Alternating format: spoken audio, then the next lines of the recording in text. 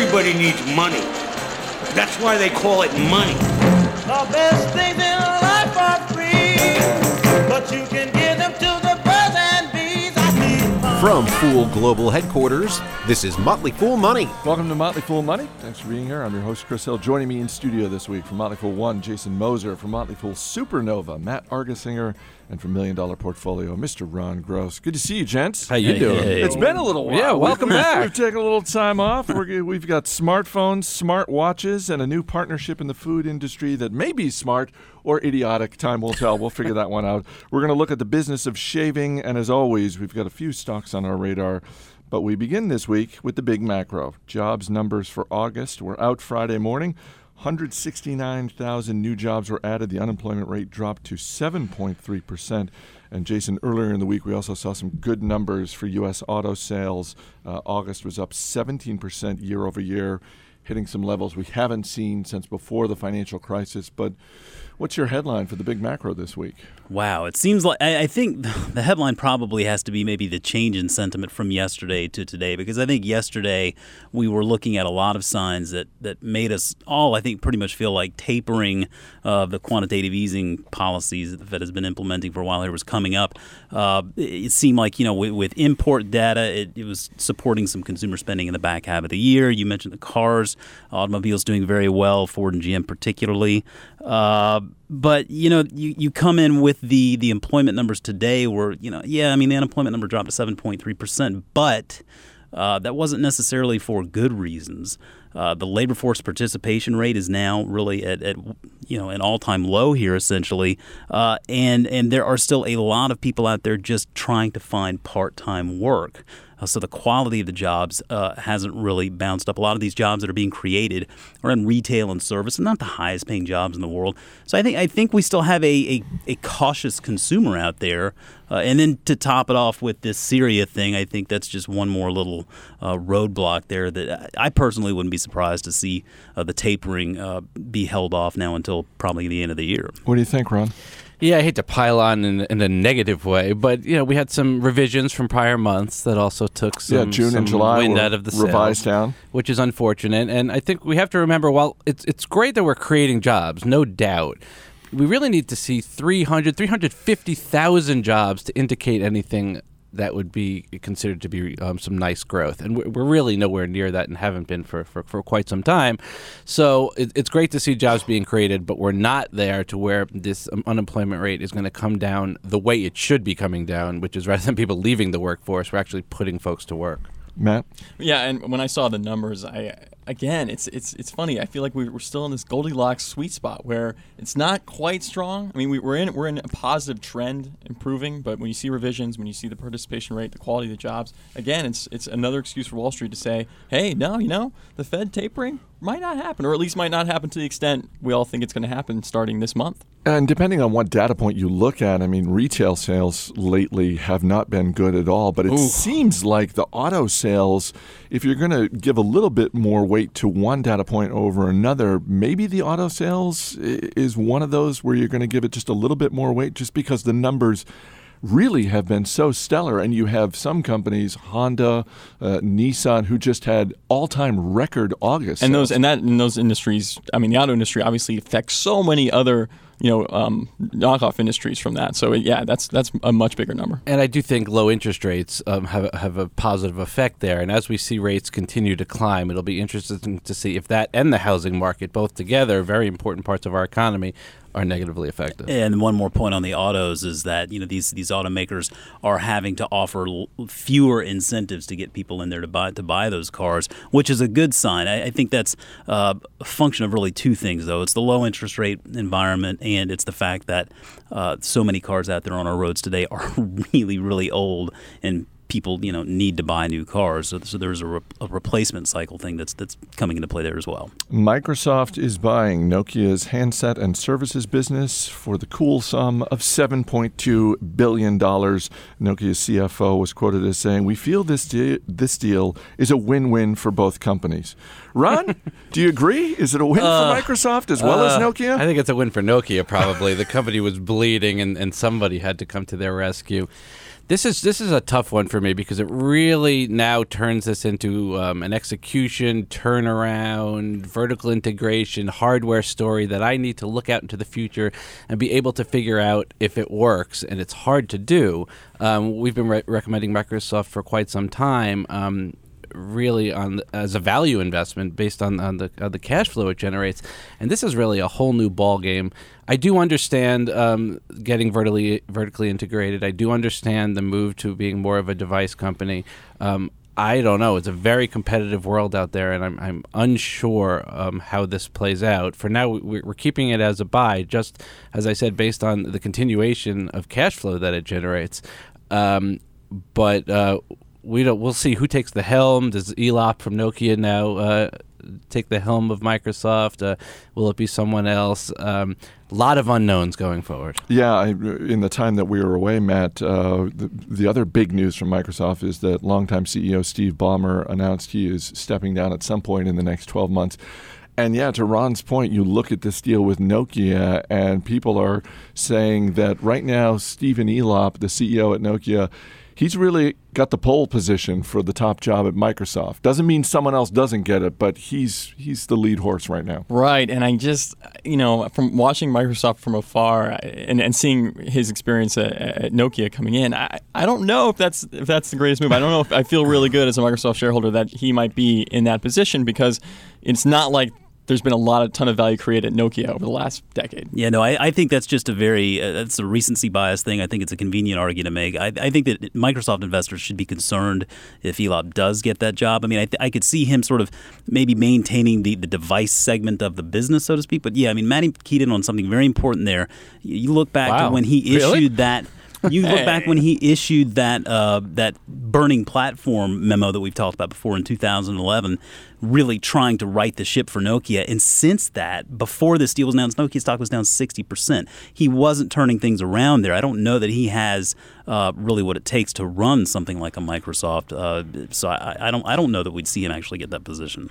Where is BlackBerry in all of this? They said that they want to have a sale of the company by November. Is anyone going to buy BlackBerry? And if anyone does, is that someone in private equity? Because it's hard for me to imagine that any of the big tech companies now that Microsoft has made this deal, it's hard for me to imagine any tech company swooping in and buying BlackBerry for a song. I'd be floored. I mean, I think that this Microsoft Nokia deal really shines a light on what Apple does so well in maintaining the software and hardware environment together. Google, we know, does a great job with the Android platform. And so Microsoft and Nokia's challenge is going to be really to catch up with that. There's no way. BlackBerry just don't have anything that really anybody wants at this point.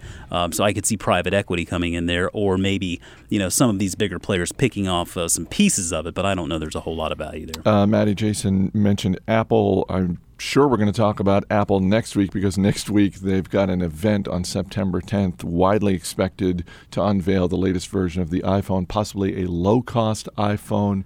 Is there one thing in particular you're going to be watching next week for Apple's event? Yes. I mean, actually, the one thing I'm going to be watching for is the day after that event. They announced that cheaper iPhone is they have a separate presentation they're doing in China, and the rumor is, and it's been a long-tilled rumor, is that they're going to sign a deal with China Mobile, which would be huge. I mean, we talked, this past week. China Mobile is not just the biggest, mobile carrier in China. It is the biggest mobile carrier in the world. Something I'll probably get the number wrong, but something above 700 million customers. And if Apple can, sell into that market, wow.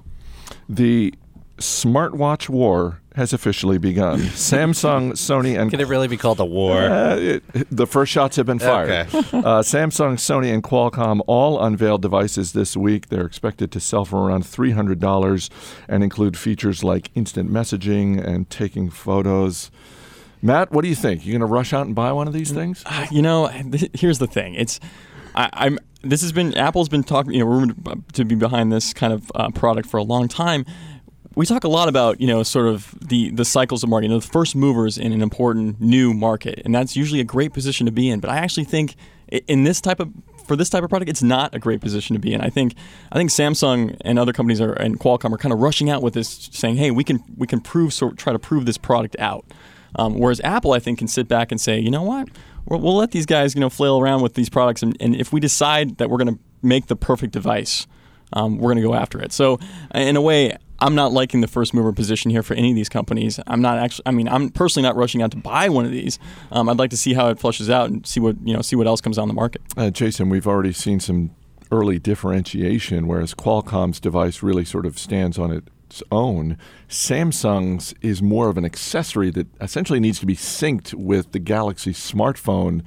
So they're making a bet on that ecosystem, but in that regard, are they losing the convenience factor? Because now I've got to have two devices. Well, I think they're definitely calling your bluff there and saying, well, if you're going to commit to one device or the other, people either like their Samsung Android device or they like their iPhone. I get that. My concern with these smartwatches is that I have yet to see them do anything that my phone can't already do. I look at this. I guess it's neat that we're thinking about sort of this wearable technology, but man, I'm calling BS on the smartwatch. I just don't think it's not compelling at all. It could very well be like the Apple Newton or something, where they just bring these things out. It's kind of like, hey, that's neat, but that's just one more thing you got to plug in and charge up. What does it do that your phone can't all do right, already? Grandpa, relax. I was going to say, so the analysts who are saying that this could be a $50 billion industry, you're taking the other side of that bet. I'm taking the other side of that bet. Ron, what do you think? Well, I think Jason's right that this is the first foray into this wearable technology, and 20 years from now, it will be pervasive. Whether it's the watch that becomes the big deal, I don't think so. It might be part of the big deal. It's not going to be a huge growth driver for Apple or really any of these companies. I think it'll just be the first entrance. I was just going to say, is this one of those situations where ultimately consumers will win because they will have options if they're interested, but investors are not necessarily going to see a big return? I got your wearable technology. How about a smart hat? Huh? How about a shoe phone? A smart hat. People like wearing hats. Then all of a sudden, you're not wearing your Google glasses. They're not really covering your face up. You just put a hat on and you kind of walk around. I like the shout out to the shoe phone. Thank you, Maxwell Smart. Maxwell Smart. Yeah, Mel Brooks, I think, gets credit for that one. Coming up, good news for anyone who thinks opening a can of soup takes way too much time. This is Motley Fool Money. Welcome back to Motley Fool Money. Chris Hill here in studio with Jason Moser, Matt Argersinger, and Ron Gross. Shares of LinkedIn up this week after the company filed paperwork with the SEC to sell $1 billion worth of stock in a secondary offering. Kind of an interesting week, Matt, because the initial filing was for $1 billion, and then they went back and modified it. Now it's $1.2 billion. You like this move? I do like this move. I mean, it sold off the initial day they announced it and came back strongly the next day. And I think that's because, investors sort of have this fear about dilution, when companies issue shares, raising capital. It dilutes existing shareholders, but it really doesn't as long as the company invests that new capital. But also, look, the best time to raise capital is when you don't need it. That's what LinkedIn's doing, and when their stock price is at an all-time high or near an all-time high. So I think it's a great capital allocation move. They don't need the money, but this sets them up. This gets them an acquisition capital to use. It's a great move. You look at the size of this company; it's roughly 1/4 the size of Facebook.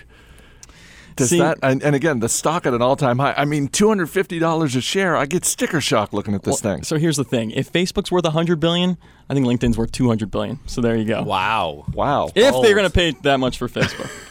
Campbell Soup and Green Mountain Coffee Roasters are teaming up so that you can now make soup in your Keurig machine. That's right, Campbell K-Cups will be sold in grocery stores in 2014 in 3 flavors. Ron, chicken noodle, and 2 flavors. I love me some hazelnut chicken noodle. 2 flavors to be chunky. named later. What do you think of this deal? It seems like nothing but potential upside for Campbell Soup. It seems like there's no downside for them. Yeah, I mean, it makes sense. Hot beverages, and soup is one. And the soup market is relatively strong. We've seen some growth lately. And for Green Mountain, I don't think it moves the needle much. Campbell's maybe. It's the company itself is diversified into many other areas, not just soup, and is having trouble growing. I don't know about the execution. I was kidding about the hazelnut, but am I going to have coffee grounds in my soup? Is it going to be more trouble than it's worth? There's an extra packet that you have to add if you want the noodles. I know, sorry. It's not that hard, but still, it's an extra step. Are people really going to do this instead of using the microwave? I think it's interesting, and it can work if they do it right. I was just going to say, Jason, this seems like one of those situations where it all comes down to one thing and one thing only, and that's what Ron touched on, which is when I make coffee, do I get any taste at all of chicken noodle soup? And when I'm making soup, is there any taste of coffee? And if they can't get that right, then Green Mountain Coffee Roasters has messed us up. Well, yeah. I mean, I think this is really something. It's not going to. This isn't something that prompts someone to go out, I think, and buy a Keurig machine because now they can make soup in it. I think they just say, "Hey, I got this Keurig machine. I make my coffee with it. Oh, and hey, now I can make soup too." But I mean, to Ron's point there, I'm a little confused as to how easy this is really going to be because it sounds like you've got a broth pod, and then maybe you've got like a noodle envelope. What if you want vegetables? I mean, is there another envelope for vegetables? I mean, Campbell's makes these cans that just go in the microwave. You pull it right out. I was speaking to one of our engineers here at the Full earlier, and they said a lot of kids in college have Keurig machines, but not microwaves. And so this could Really? be yes. So this could be this could take the college market by storm. There's a business model for you. What's going on in your dorm room that you're making that choice where you're saying, yeah, I really need the Keurig She machine? said people give Keurigs as gifts, but not so much microwaves. That's an interesting way to look at it. Yeah, I mean, I could see that. It's just, I don't know. Well, if you're spending $50,000 a year to continue. send your kid to college, what's an extra $300 for a Keurig machine? You can always drop us an email. radio@full.com is our email address. You can also follow us on Twitter. @MotleyFoolMoney is our handle. Guys, from time to time, I mention our dozens of listeners. Got a couple of messages on Twitter to share. First from Lisa Stephanie in Pennsylvania, who tweeted, "You do realize that gazillions of listeners is now officially a thing, right?" I didn't know that. I had no idea. But, that's why we have the listeners, to keep us. She's implying that we have gazillions of listeners. I think that's That what would she's be saying. nice. No doubt. And from Rainier in Austin, Texas, who used Twitter to alert us to our final story this week, and that is that the business of shaving is definitely on the decline. Procter & Gamble, which owns Gillette, recently said razor sales are falling in developed markets, and Energizer, which is the parent company of Schick, said sales have dropped 10% in the last year alone. Jason, CEO Ward Klein said the declines are, quote, the largest we have ever seen. Who do we give the credit to or the blame to? Is it the hipsters? What are we doing There here? are so many great parts to this article. And having just come back from a nice week at the beach where I just left my razor at home, I had a nice beach beard going. I shouldn't have shaved it. Now that I see you get your thing going here for the monthly We should September mention cancer, that you've joined us for the first time with a goatee. Yes, this is part of Septembeard, which is a little fundraiser for prostate cancer. A little research. frustrated. Had I seen that, I'd have left it. But I mean, the article calls out so many funny things. British men getting facial hair transplants, generally hairless Asian men, and now us hipsters that are just growing our beards out. So I mean, what's the razor world? There's to the do? Dollar Shave Club, and you got to mention our recent guest, Clark Howard, who turned me on to the tip of just dry off your razor, and then it lasts longer. Although, Ron, you go the other way. I do. I believe you get what you pay for when it comes to razors. However, now I think like the Sensor Excel razors, the Gillette razors, the prices are ridiculous. But I do believe the technology is significantly better than if you buy, let's say, a disposable razor or a cheap razor. You do get what you pay for. So you're doing what you can to help Gillette and Schick. Absolutely. Well, and you can't use one of those electric razors because those things pull the hair out of your face, right? Yeah, those aren't comfortable. Well, let's not forget, too, I mean, I don't want to alienate some of our gazillion listeners, but, the Red Sox, they've got this thing called, it's the blood, sweat, and beards, man. I don't know if you watch the Red Sox, but all those guys have beards now. That's so right. There you go. Hopefully that bodes well for the playoffs. I've got a beard for all seasons. Jason Moser, Matt Argersinger, Ron Gross. Guys, we'll see you later in the show. Coming up, we go global with portfolio manager Bill Mann. Stay right here. This is Motley Fool Money. We're the envy of every smooth-faced fool. Welcome back to Motley Fool Money. I'm Chris Hill. There are 10,000 public companies in the United States, but another 50,000 in the rest of the world. Here to give his perspective on all of them. I was going to say on the rest of the world. The most traveled person I know, Bill Mann. He is also, in his day job, the portfolio manager at Motley Fool Funds. Thanks for being here, my friend. Thanks. Sorry to step on your intro. No. How much time do you have? You recently got back from a trip on the other side of the world, but I want to talk about that in a minute. But I want to start in the Middle East because there are some investors out there who are very focused on what's happening in Syria and the potential for U.S. military strikes. I should say we are taping this on Thursday afternoon, so the situation may have changed by the time this makes air. Right. But as of right now, what do you say to investors who are looking at this looming situation in Syria and saying, you know what, I'm going to pull my money out of the market? I think that's crazy. I mean, forget it. I mean, not saying that there aren't enormous political implications for Syria, and those implications do flow down to, for example, maybe for primary example, the financial sector. So that's kind of a big thing in the oil and gas sector. But Chipotle is not going to stop selling burritos because there is or is not something happening in the Middle East. And if you look back over if you look back over time,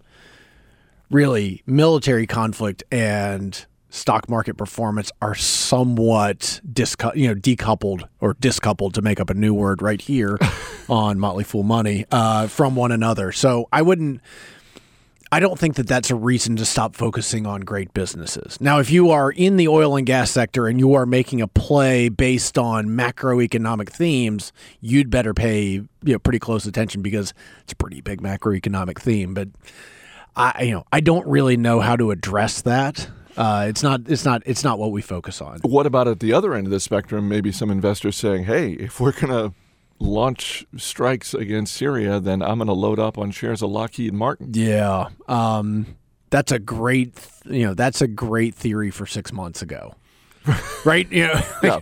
I mean, how many? Let's just say things go really badly and we launch 500 missiles into into Syria. Maybe that's not badly for us, but maybe that's a little bit more than it seems like is being contemplated at the moment. That really doesn't move the needle. Now, as an international investor, I should say there has been two things have gone on. One is that there has been a tremendous amount of stock market gains in the markets in the Middle East, and over the last month or so, that has reversed itself. So, if you are an international investor, and it's easier than ever to be an international investor through mutual funds or through ETFs, that is probably something to pay attention to. All right, let's talk about your trip. You do plenty of travel for work, for research across the United States and around the world. This was with your family, so this was a vacation, but you were in Cambodia, in Vietnam. But I know you. Yeah, we've been friends a long time, and I know that you, even when you're on vacation, you're not turning off the business mind. You're still, even when you're touring around, you're still, the business filter is always on. So what takeaways did you find when you were traveling? I think one of the most interesting things, and one of the themes that is sort of in the background right now, though I think it is a real macroeconomic trend. A friend of mine named Sean Ryan, who lives in Shanghai, has written a book, and it's called The End of Cheap China.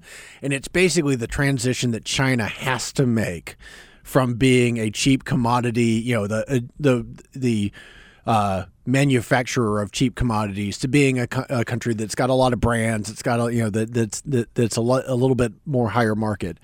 And part of that is that a lot of that cheap manufacturing, just because of the labor costs in China, is moving elsewhere, and it's moving elsewhere in the region. And one thing that I had not seen before, that I saw this time in Vietnam, just northeast of Hanoi, you go down a road and there are just factory after factory after factory of low-tech to high-tech goods. There's Hewlett-Packard is there, Foxconn is there, which makes the guts for a lot of Apple products. Right. I mean, it is 20 miles of factories, which is something that the only other place that I have seen that is in southern China, which is has long been the manufacturing engine of the world. So that trend is real. Now, Vietnam's a heck of a lot smaller than China is. Got a smaller population. It doesn't have the infrastructure that China does. So I don't think that this is a fast trend, but it is a real one. Do you think that this bodes well for companies, U.S. companies and others, who are making a bet on a burgeoning economy in China, or rather a growing middle class in China? Or is that such a long-term trend that to try and make a play on it in the next year or two is senseless? Yeah, China is it's actually something I'm writing about for Declarations this month, and talking about some of the trends in China. One thing that's going to happen in China, and this is sort of this is sort of outside of the purview of my vacation, if you will, but China has, because of the one-child policy, It's been a tradition in China where the children take care of the parents. There really is no social safety net. I was going to say umbrella, but it's more of a safety net. In China, there are only about 1 million elderly Chinese who are in institutionalized care now. But if you look at the one-child policy, what's going to end up happening is that you're going to have one child who's going to be responsible for 6 to 8 elderly people, and they can't do it. And so one of the trends that you're going to see in China, I am, almost, definitively sure, is that you're going to see an enormous amount of weight put onto the social network in China as millions and millions of elderly Chinese look to the state to take care for them. And the state doesn't have to do that now. And so the burgeoning middle class in China is also looking at what is potentially a massive demographic time bomb. And it's because of policies that were put in place with the best of intentions and probably have had different effects. But this effect is something that I just don't see how China's going to get out of. So when you're talking about the rising middle class in China, there are things that China is not paying for now that they're going to have to figure out how to pay for in the very near future. You're listening to Motley Fool Money, talking with Bill Mann, the portfolio manager at Motley Fool Funds.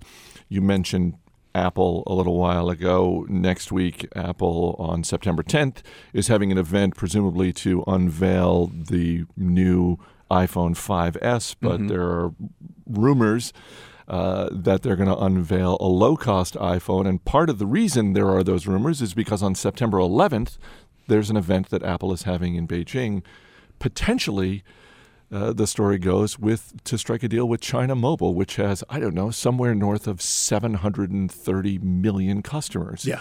That's kind of a lot. That's kind of a lot.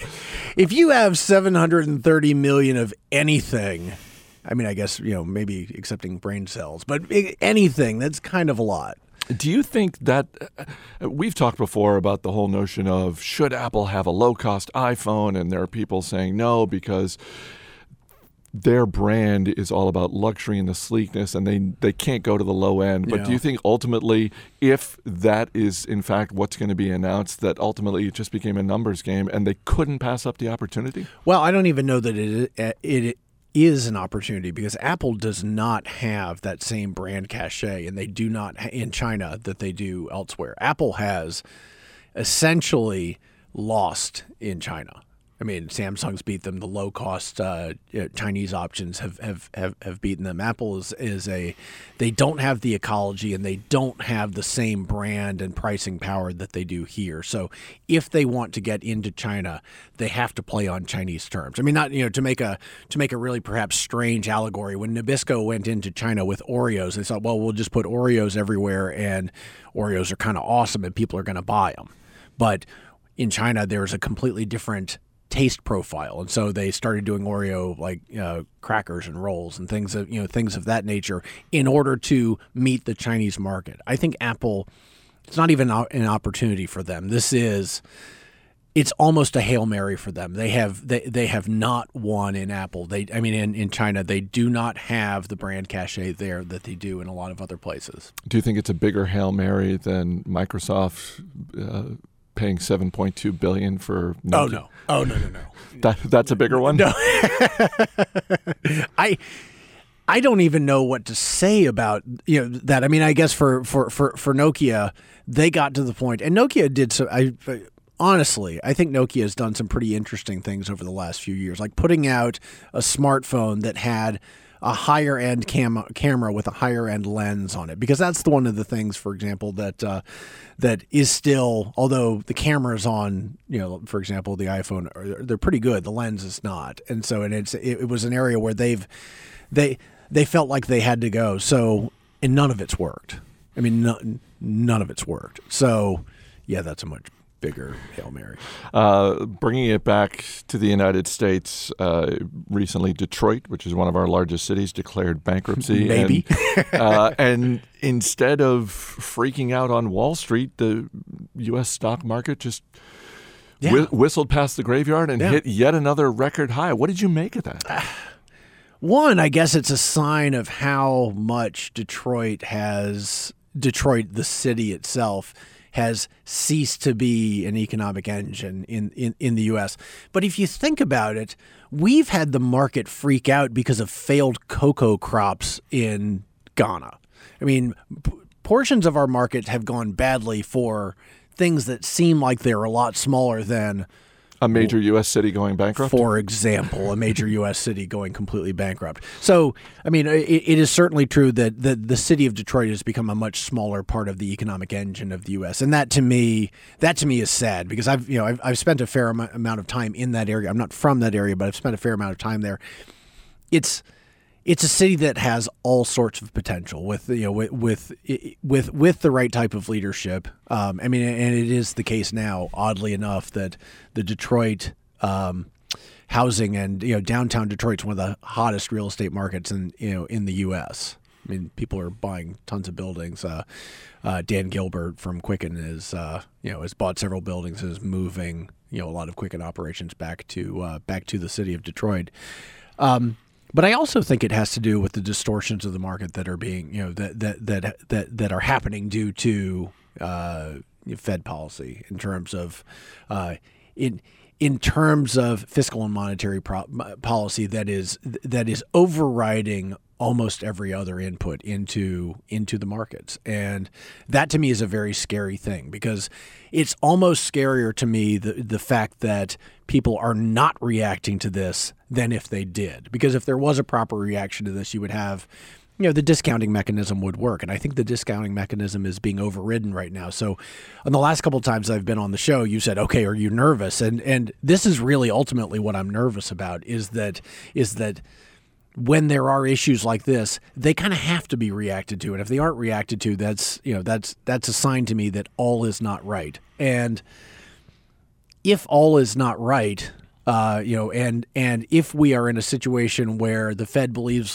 that nothing is allowed to fail in this country, then we're not really on the right track.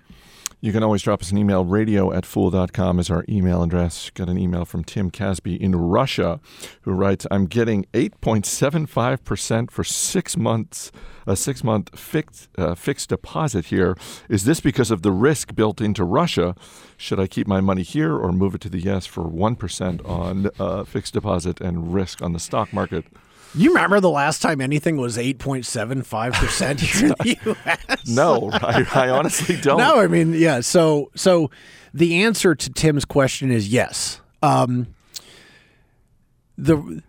should keep his money there. No, just yes. Oh, okay. Yeah.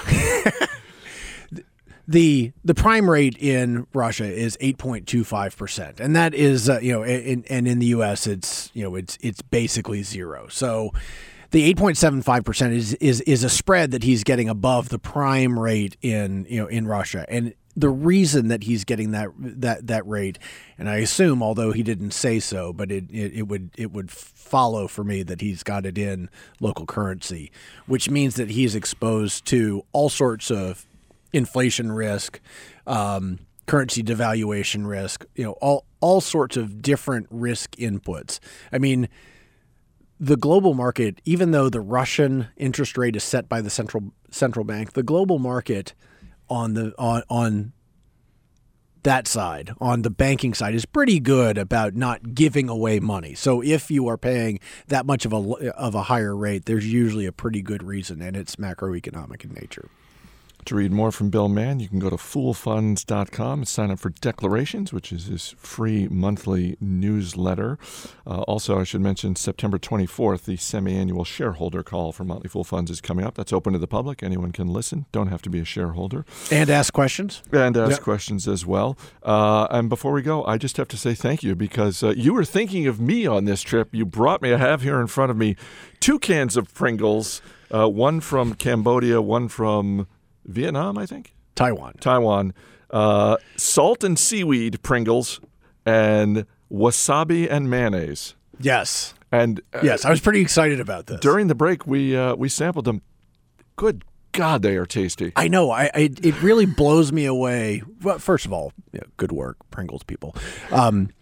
It really blows me away the flavor profiles that exist elsewhere in the world. And every time, the reason they have them in places like, well, this is going to be popular here. But you know what? I think good kind of should be popular everywhere. And I particularly the wasabi mayo, I would be all about. Bring that to the United States. That's that's a freebie for you, Pringles. Bill Mann, Portfolio Manager at Motley Fool Funds. Thank you for being here. Thanks for having me, Chris. Coming up, we'll give you an inside look at the stocks on our radar. You're listening to Motley Fool Money.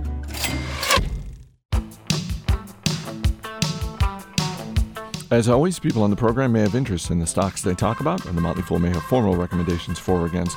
So don't buy or sell stocks based solely on what you hear. I'm Chris Hill. Joining me in studio once again, Jason Moser, Matt Argersinger, and Ron Gross. Guys, it is that time once again. Time for the stocks on our radar. Ron, you're up first. What do you got this week? Gotta go Apple, Chris. Is that little tech company out in Silicon Valley? That little AAPL company. Big day on Tuesday. We'll finally get to see what they unveil, whether it's one phone, two phones, Apple TV, the watch. We'll see where we go. And I think it's important, not in the sense of what happens on that day. Does the stock trade up or down, or are people expecting, and will people be disappointed? But is Apple going to regain its growth trajectory once again and become, our investors going to become fans once again? We were talking about the smartwatches earlier. I should mention our engineer, Rick Engdahl, had what I think is a brilliant theory, which is that really Apple just pushed out this rumor on their own a year ago that they were going to make a smartwatch, and so everyone rushed to do it, and then they have no idea of doing it. They come out and say that's a terrible idea. Yeah, it's like, why would we ever do that? I so hope Rick is right on that one, because that would just be devious and brilliant. Matt Argersinger, what do you got? All right. Well, Lululemon, ticker LULU, obviously suffered a bit of a transparency problem a few months ago. Since then, the stock's been a bit of a laggard. Christine Day, we know, is the CEO, is going to be leaving soon. So their earnings next week kind of give us an indication of how stores are doing, how the apparels are doing, and see if they've righted the ship a little bit.